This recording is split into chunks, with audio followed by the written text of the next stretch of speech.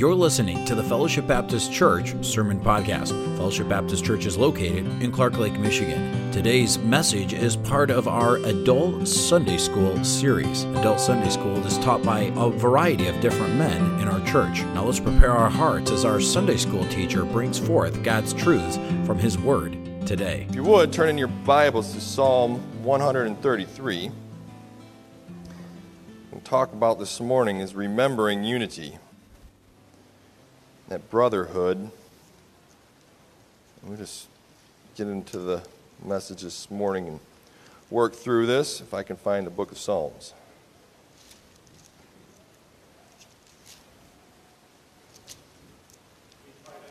Yeah, good one. You thought I would already had it marked and turned to it, but, I'm not set up like that, I guess. Probably could do it from memory, but I'll make sure we get it. All right, sometime I will get to Psalm 133. There we go. Psalm 133. Behold, how good and how pleasant it is for brethren to dwell together in unity. It is like the precious ointment upon the head that ran down upon the beard, even Aaron's beard, that went down to the skirts of his garments.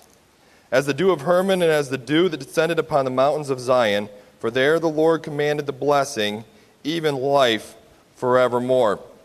And then quickly, let's turn over to Proverbs chapter 6. And we're looking, start in verse 16.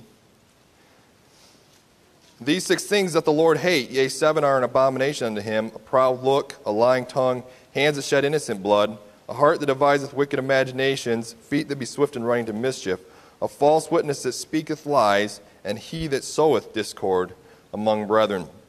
So here in this passage, Psalm 133, we see the symbols, these beautiful symbols of how God expects unity to appear and how He describes it. He describes it as being 2 things here in Psalm 133. Behold, how good and how pleasant. Good and pleasant is how God describes unity. He describes it as being a good and pleasant thing. And I know this passage is not an unfamiliar passage. I know we all have read this passage probably multiple times in our lives, probably heard multiple messages out of it. But God thinks of unity as a good and pleasant thing. And His desire for brethren is that they would not dwell in discord, as mentioned in Proverbs chapter 6, somebody who sows discord being an abomination to God, but instead that they would live in harmony, not in disharmony, not in fighting and bickering and self-aggrandizement, and in any way outside of what could be considered unity. So what is unity? Unity is togetherness. We all know that, right? Togetherness is what the definition of unity is. Being together. Not that you necessarily agree on everything, but that you're together. You're in one accord. Let's pray this morning. Dearly Father, Lord, I pray that you would just bless the reading of your word this morning, Lord. I pray that you bless the teaching right now, Lord. Just fill me with your Holy Spirit, Lord, that I can bring forth the word as you've laid on my heart, Lord, and that it can be your words and not mine, Lord, that we can receive from you that which we need this morning. We receive a blessing, Father, that we can grow closer to you and that we walk in unity with you and with others. It's in Jesus' name I pray. Amen. So here, David gives us this picture of how unity appears to God. He describes it first as being like the anointing oil that was placed upon the head of Aaron, that ran down upon his beard and then down to the foot of his garment. And then he also describes it as being like the dew that descends on Mount Hermon.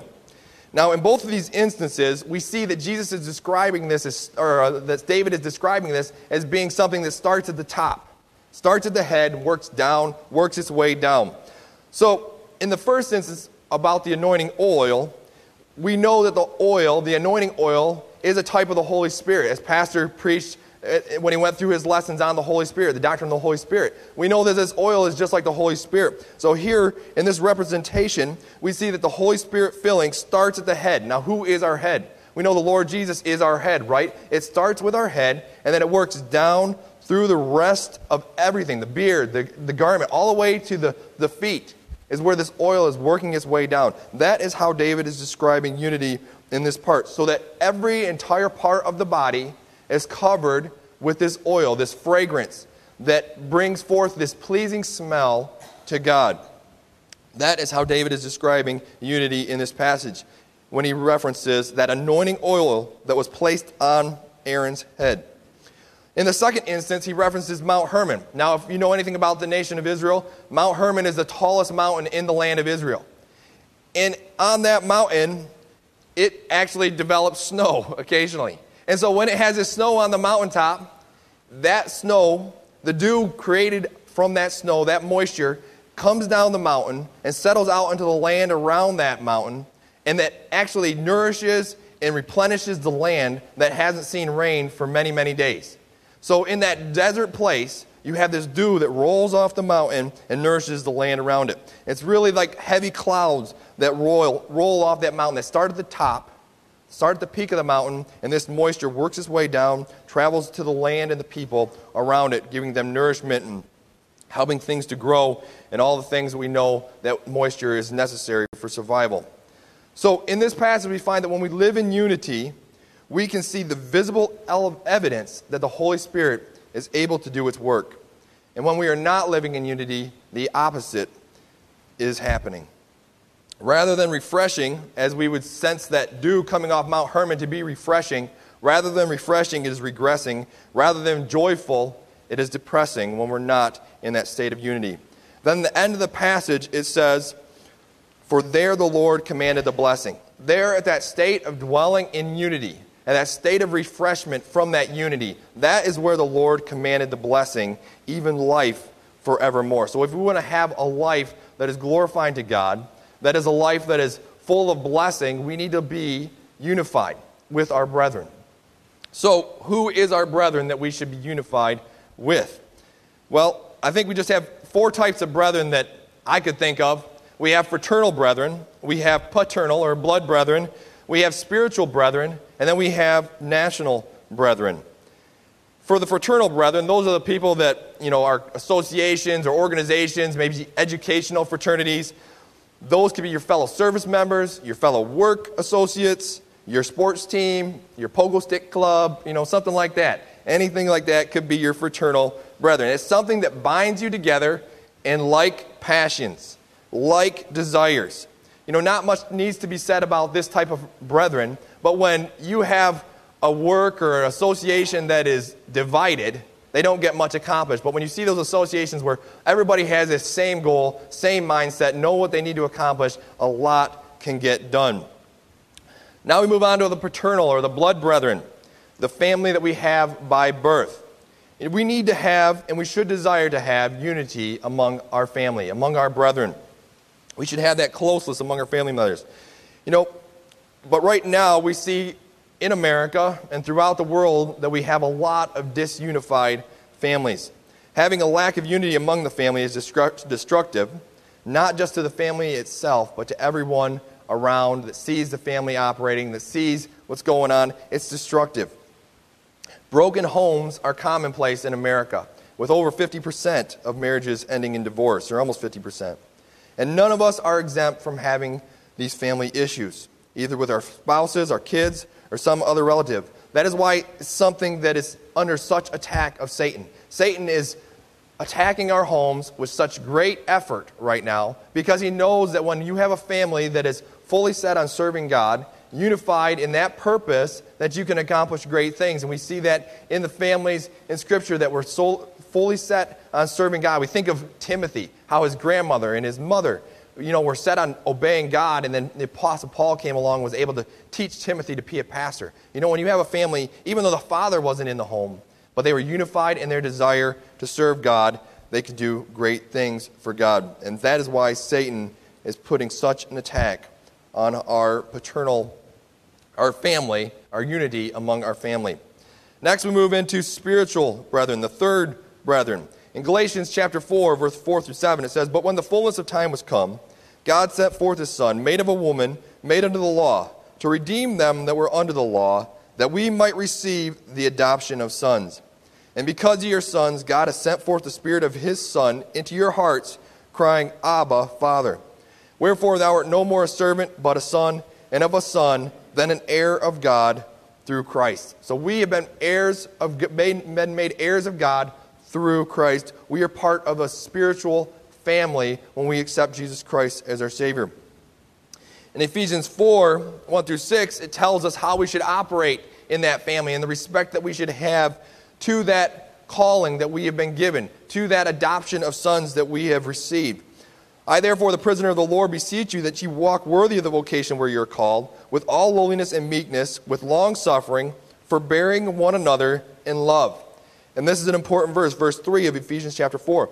Endeavoring to keep the unity of the Spirit in the bond of peace. Endeavoring to keep that unity. Striving to keep that unity of the Spirit in the bond of peace. You can tell in a church when there is no peace, there's obviously people not striving to be unified with one another.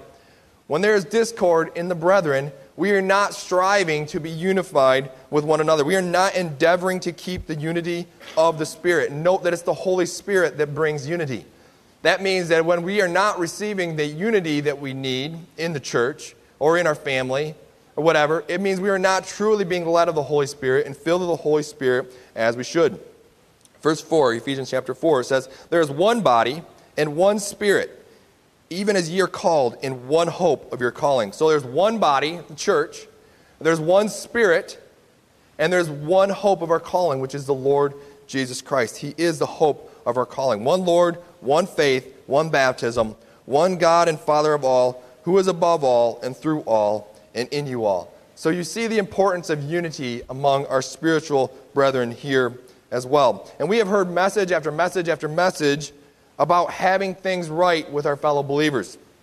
And we know from these passages that it is extremely important for us to be unified as a church body.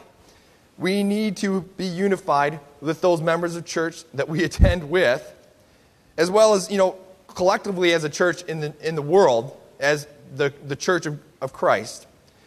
We can see, and then if we break it down to our churches minutely, we can see that we find a consistent state of discord in the church today. Right now, throughout the world and in our local churches, we see a lot of discord and disunity. And why is that? I know our church is probably an exception to the rule to some extent, but we still have, I'm sure, discord and disunity in our church in some areas as well. Disunity is disunity because wherever it appears. And part of this lack of unity may be due to doctrinal disagreements, which if we have doctrinal disagreements, those are reasons for separation. I mean, that's why we don't necessarily fellowship with other churches that we have doctrinal disagreements with. It's hard to be unified with those that we have doctrinal disagreements with. But a lot of times what separates us as individuals of a local church is not doctrinal disagreements, but our own pride. Right? Our own pride is what separates us from other believers and keeps us from having that state of unity. One of the things the Apostle Paul addressed to the Corinthian church was that during the Lord's table, they were showing respect to persons. In other words, they were respecting those people that they thought were important, and those people that were less important, they were just kind of pushing to the side. They were bringing their own food and having their own glorious time over here, while people over here that were less fortunate than them were stuck doing whatever they could to just kind of have a small meal to themselves over here in the corner. So the Apostle Paul addresses that. So not only were they having that disunity at the time of the Lord's table, they also had divisions and heresies going on through the church. Sometimes, though, we look at that Corinthian church and say that was just a Corinthian church, and that's nothing that goes on in our own churches. That's nothing that, we don't have anything like that taking place. But do we? How long does it take me and you to recognize that there's somebody new visiting our church? How long did it take you to notice someone new or someone that is hurting, someone that needs you to speak to them and to encourage them? How long does it take you to do that? Is it difficult sometimes to have unity among your spiritual family? Is it difficult? Is it difficult to come to church and say, well, I don't really want to sit next to that person, I don't want to talk to that person? You don't necessarily have to like people to be unified with them. Remember, unified is togetherness. We all have one body in Christ. We have one faith. We have one hope. We have one baptism, right? That's what unifies us, and we need to remember those things if we want to have unity in the body of Christ, in the church. We teach our kids to put Jesus first, others second, yourselves last if you want to have joy. And that's what we teach them. We help them with songs to remind them of that. But then do we implement that in our own lives, in our dealing with others, with our church family? Do we put Jesus first, others second and ourselves last? Or do we instead think we're putting Jesus first because we're condemning others, really to build ourselves up, to make ourselves look better? Because that's not where we find true joy or unity. We need to be right with God and right with others in order to have unity among our spiritual brethren, as we should.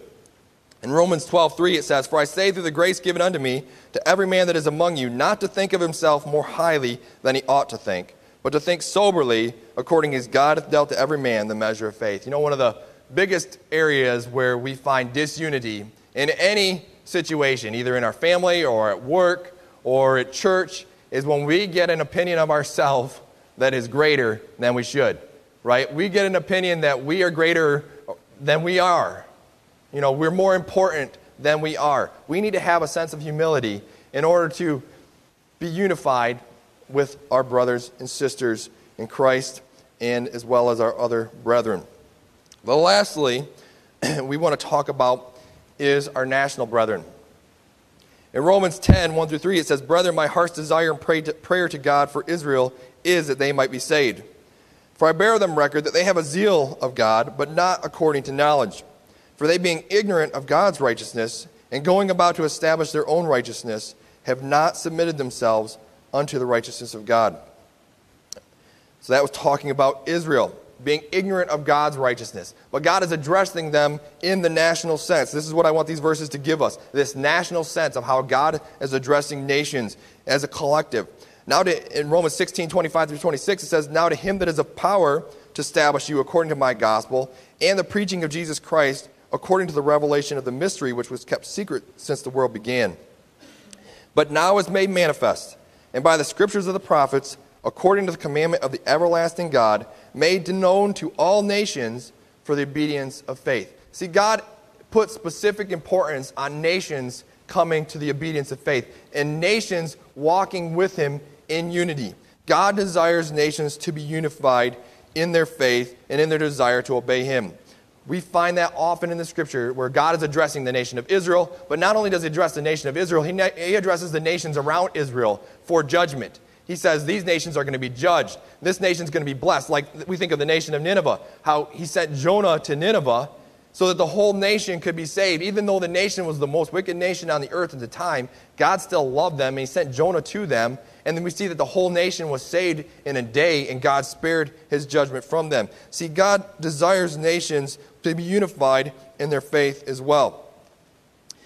And tomorrow we celebrate Memorial Day in our nation. We celebrate this day where we should have unity. We remember those men and women who sacrificed so that our nation could exist, and that we could continue to have the liberty and the prosperity that we enjoy in this country, which is an awesome blessing of God. And we have many blessings in our country. You know, the poorest American in our country lives better than the kings and queens of old did. We live better than the kings and queens of old. You know, our lives of luxury that we live right now are better than the richest person in the world lived 100 years ago. 100 years ago, the richest person in the world didn't have an air-conditioned automobile to ride in. The richest person in the world didn't have a cell phone where they could find out any ounce of information they wanted to. The richest person in the world 100 years ago couldn't keep track of all their investments all at one time, just in their hand. You know, we have more blessings and more, I guess, ways to live at luxury than those people before us had. And that only came because of the blessing of God. But we so quickly forget what it took for us to live as we do, both in the sacrifice, or both in the blessing of God and in the sacrifices that it took to get there, the sacrifice of blood especially. You know, and the drones in our media and many of our, so-called educators in our public institutions, even many of the pastors in our churches around America, so easily forget what enabled us to live the lives that we have today. You know, it took unity of purpose to establish this nation. And that unity was based on the faith that there is a God who is in control of all things, and that we are individually, not collectively, but we are individually accounted to him and to him alone. Individually, we are responsible to live out our faith as God has directed us through his Holy Spirit. But we also need to be unified as a nation in that same desire that same faith. These men knew that the liberty of the individual to serve God as they were led of God was paramount to have a nation that was blessed and unified. In our Pledge of Allegiance, as we just heard the white kids say, one nation under God, indivisible. That is in our pledge to be unified. Our pledge of unity to our blood family. Our pledge of unity to our fraternal family. Our spiritual family, our national family. That all encompasses in our pledge. We pledge allegiance to the Christian flag as well. That is what our pledge is signifying, that we will be unified. And just as it is the blood of Christ that enables us to live at unity with our spiritual family, to live at unity with Christ for all eternity, it was His shed blood that enabled us to do that.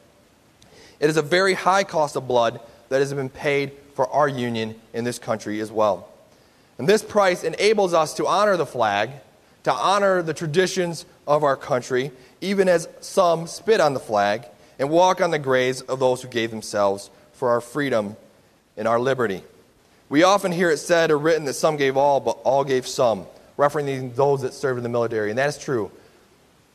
Some gave all, but all gave some when they served in our military. And today is the day in which, or tomorrow is the day in which we should honor those who have died for our country. There should be nothing more unifying to us than gathering and honoring those who have died, and who have died for our country especially. When we gather around the Lord's table and remember the Lord's sacrifice for us, the Lord's death, His burial, His resurrection, the pain and punishment that He went through, that's a unifying time for us. Right? And we know that the Apostle Paul addressed the Corinthians because of their disunity at that time, and that they were not honoring the Lord's body by having that spirit of discord among the brethren. So just as we remember the blood of Christ, the sacrifice that Christ made for us, it unifies us as a church. It is also a sad and dishonorable time and thing for us as Americans to not remember those who have died for us. It's dishonorable for us to do that on every day. We should remember, we should honor them, but especially on that day that we have set aside, Memorial Day, it is important for us that we don't forget and that we don't bring dishonor to those people who have died for us, those men and women who have sacrificed their lives for us. As we remember that Memorial Day tomorrow and that time that we should be unified in our respect for those who have sacrificed for us, we think about our nation and how disunified our nation is right now. So why is our nation in such a state of disintegration and discord? The reason is not Donald Trump. Donald Trump is not the reason why we don't live in unity, although that's what the media will say. Donald Trump is the reason for all the ills that affect our country. The reason we are disunified in our country is because we have forgotten God. And apart from His Spirit, there is no unity, and there is no peace. Remember, He is the spirit of unity and of peace. Without unity, without peace, is an obvious sign that we don't have the Holy Spirit leading us as we should.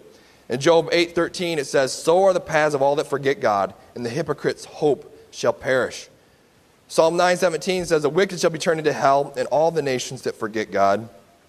Psalm 50:22 says, "Now consider this, ye that forget God, lest I tear you in pieces, and there be none to deliver." There are some serious warnings for a nation in the collective sense that forgets God as our nation has done so much. Not saying that we individually have forgotten God, but in some areas we have.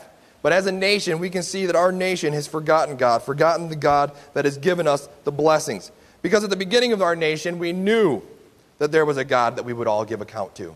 We knew that there was a supreme creator who was responsible for creating us, and therefore we were responsible to be obedient to Him and to live right before Him. And it caused those who came before us to live differently. Not that they always did what was right. Not that any of us always do what was right. Not that some of the ills that were spoken and that our forefathers committed were not, wrong, but they were not true either. Such as, we think of slavery and segregation based on skin color, looking at the outward rather than looking at the inward of a person, which is what we say in our declaration, that all men are created equal. We didn't live out that declaration that we had made for ourselves. But our founders knew the Bible. And they knew that they were really the first fruits of those who were able to read the Bible in their own language.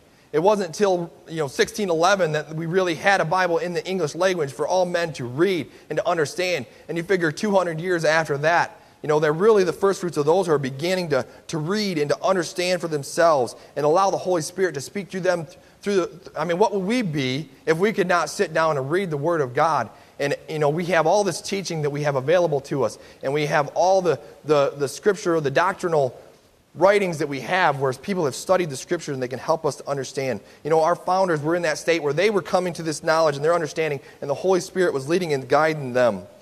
But they knew, most of all, that there was a God who desired to have all men live, considering their place before God, who knew that every man had to give an account to God for himself, according to the knowledge that he had been given by God and that he had been taught of God. They were operating under traditions and historical practices that they needed the Holy Spirit to bring the enlightenment to them from the Word of God. What we are in the state right now in America, where we have received this enlightenment and we are in the process of rejecting it.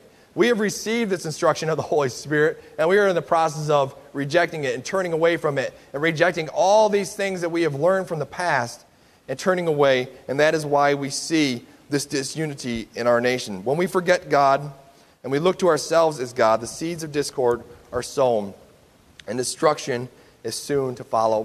Those men who crossed the Delaware on that cold Christmas Eve, leaving their trails of blood from their shoeless feet in the snow, those men were unified by the fact that they could have a country where we were ruled by liberty and not tyranny. When our soldiers bled and died in Europe and Asia, and in the Pacific, in the last century, we were unified in our nation in the response to tyranny. We think of, those men that stormed the beach of Normandy, that came in the Ardennes forest and were surrounded. We think of all these things that these men did and that we are supposed to honor them for, and yet we can't do the one thing that we are required to do, and that's live in unity and support and remember God, to be led of the Holy Spirit. We knew that our cause was just, and it brought us together as a people. But as we have drifted away from God, so have we been divided as a people. We think of the division that occurred during the Vietnam War and how our nation was divided over the fact that we couldn't even support our troops that were in battle. Maybe they didn't agree with the cause, but we still needed to support our troops. Fast forward to today where every death becomes political. Every death becomes political. Soldiers die in the Middle East, and everyone has their own theories on when the war is being fought, and we either approve or condemn rather than respecting and honoring those who sacrifice for us.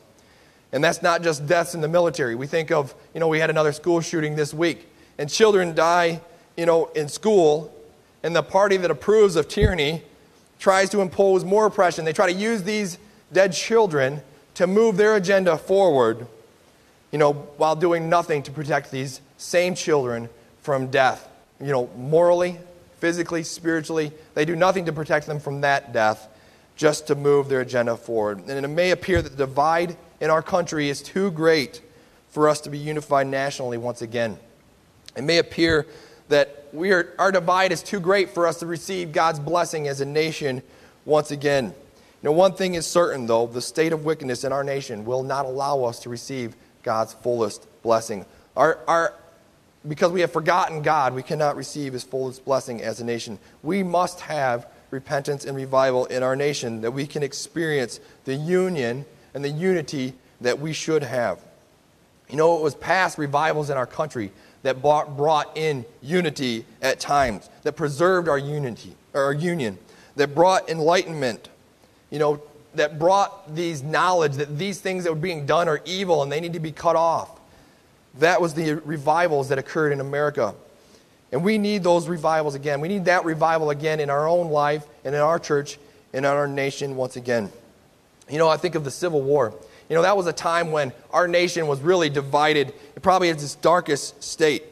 We were separated as a nation. We were divided over a cause, whether it was our national or state pride, or whether it was doing what was right, as a lot of people thought they were doing. But that war cost us 750,000 American lives.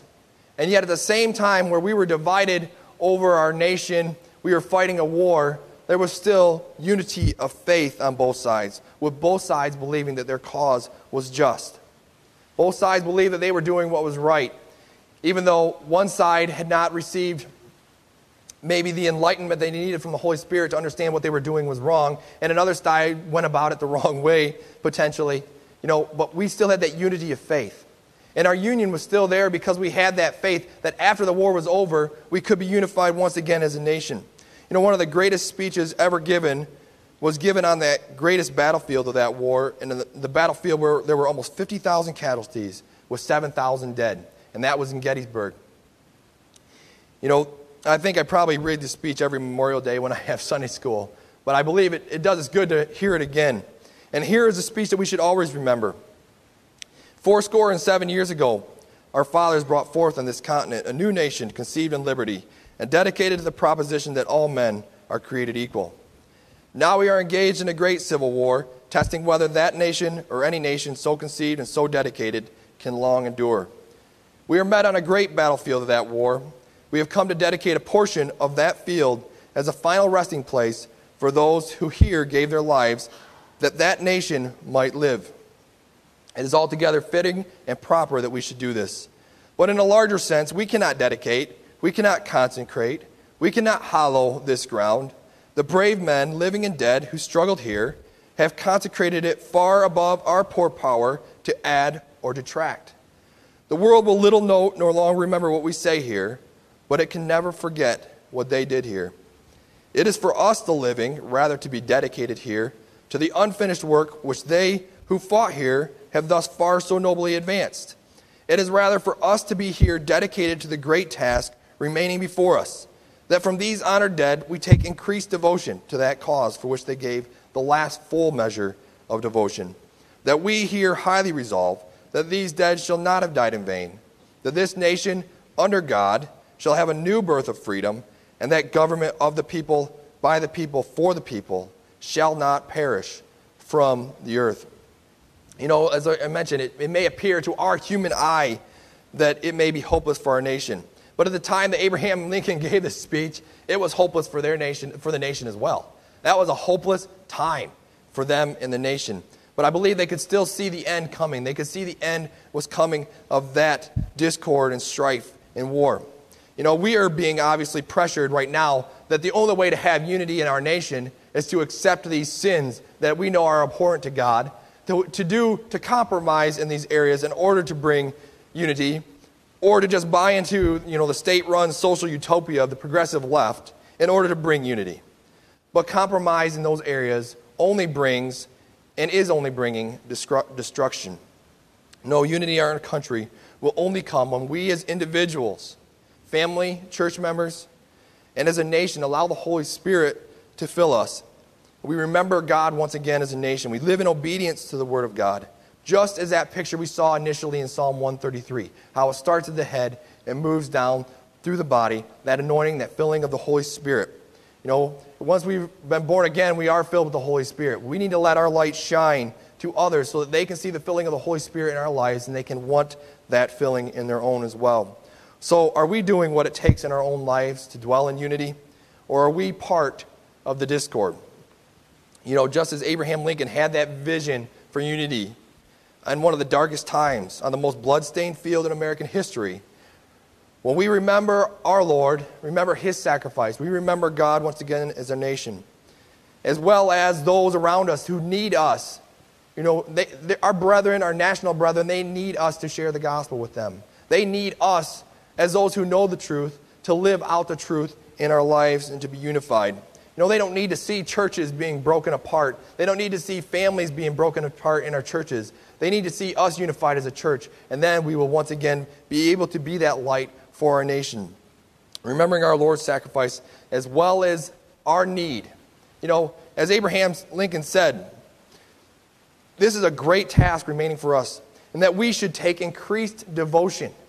That is what he said to those people around him, that we need to take increased devotion. And I'm saying it to us right now, we need to have increased devotion. We don't need to give up. We need to have increased devotion that will motivate us to try to share the gospel so that we can live out the Holy Spirit filling in our lives and we can have unity in our families, in our church, in our nation, until the coming of Christ. Let's pray.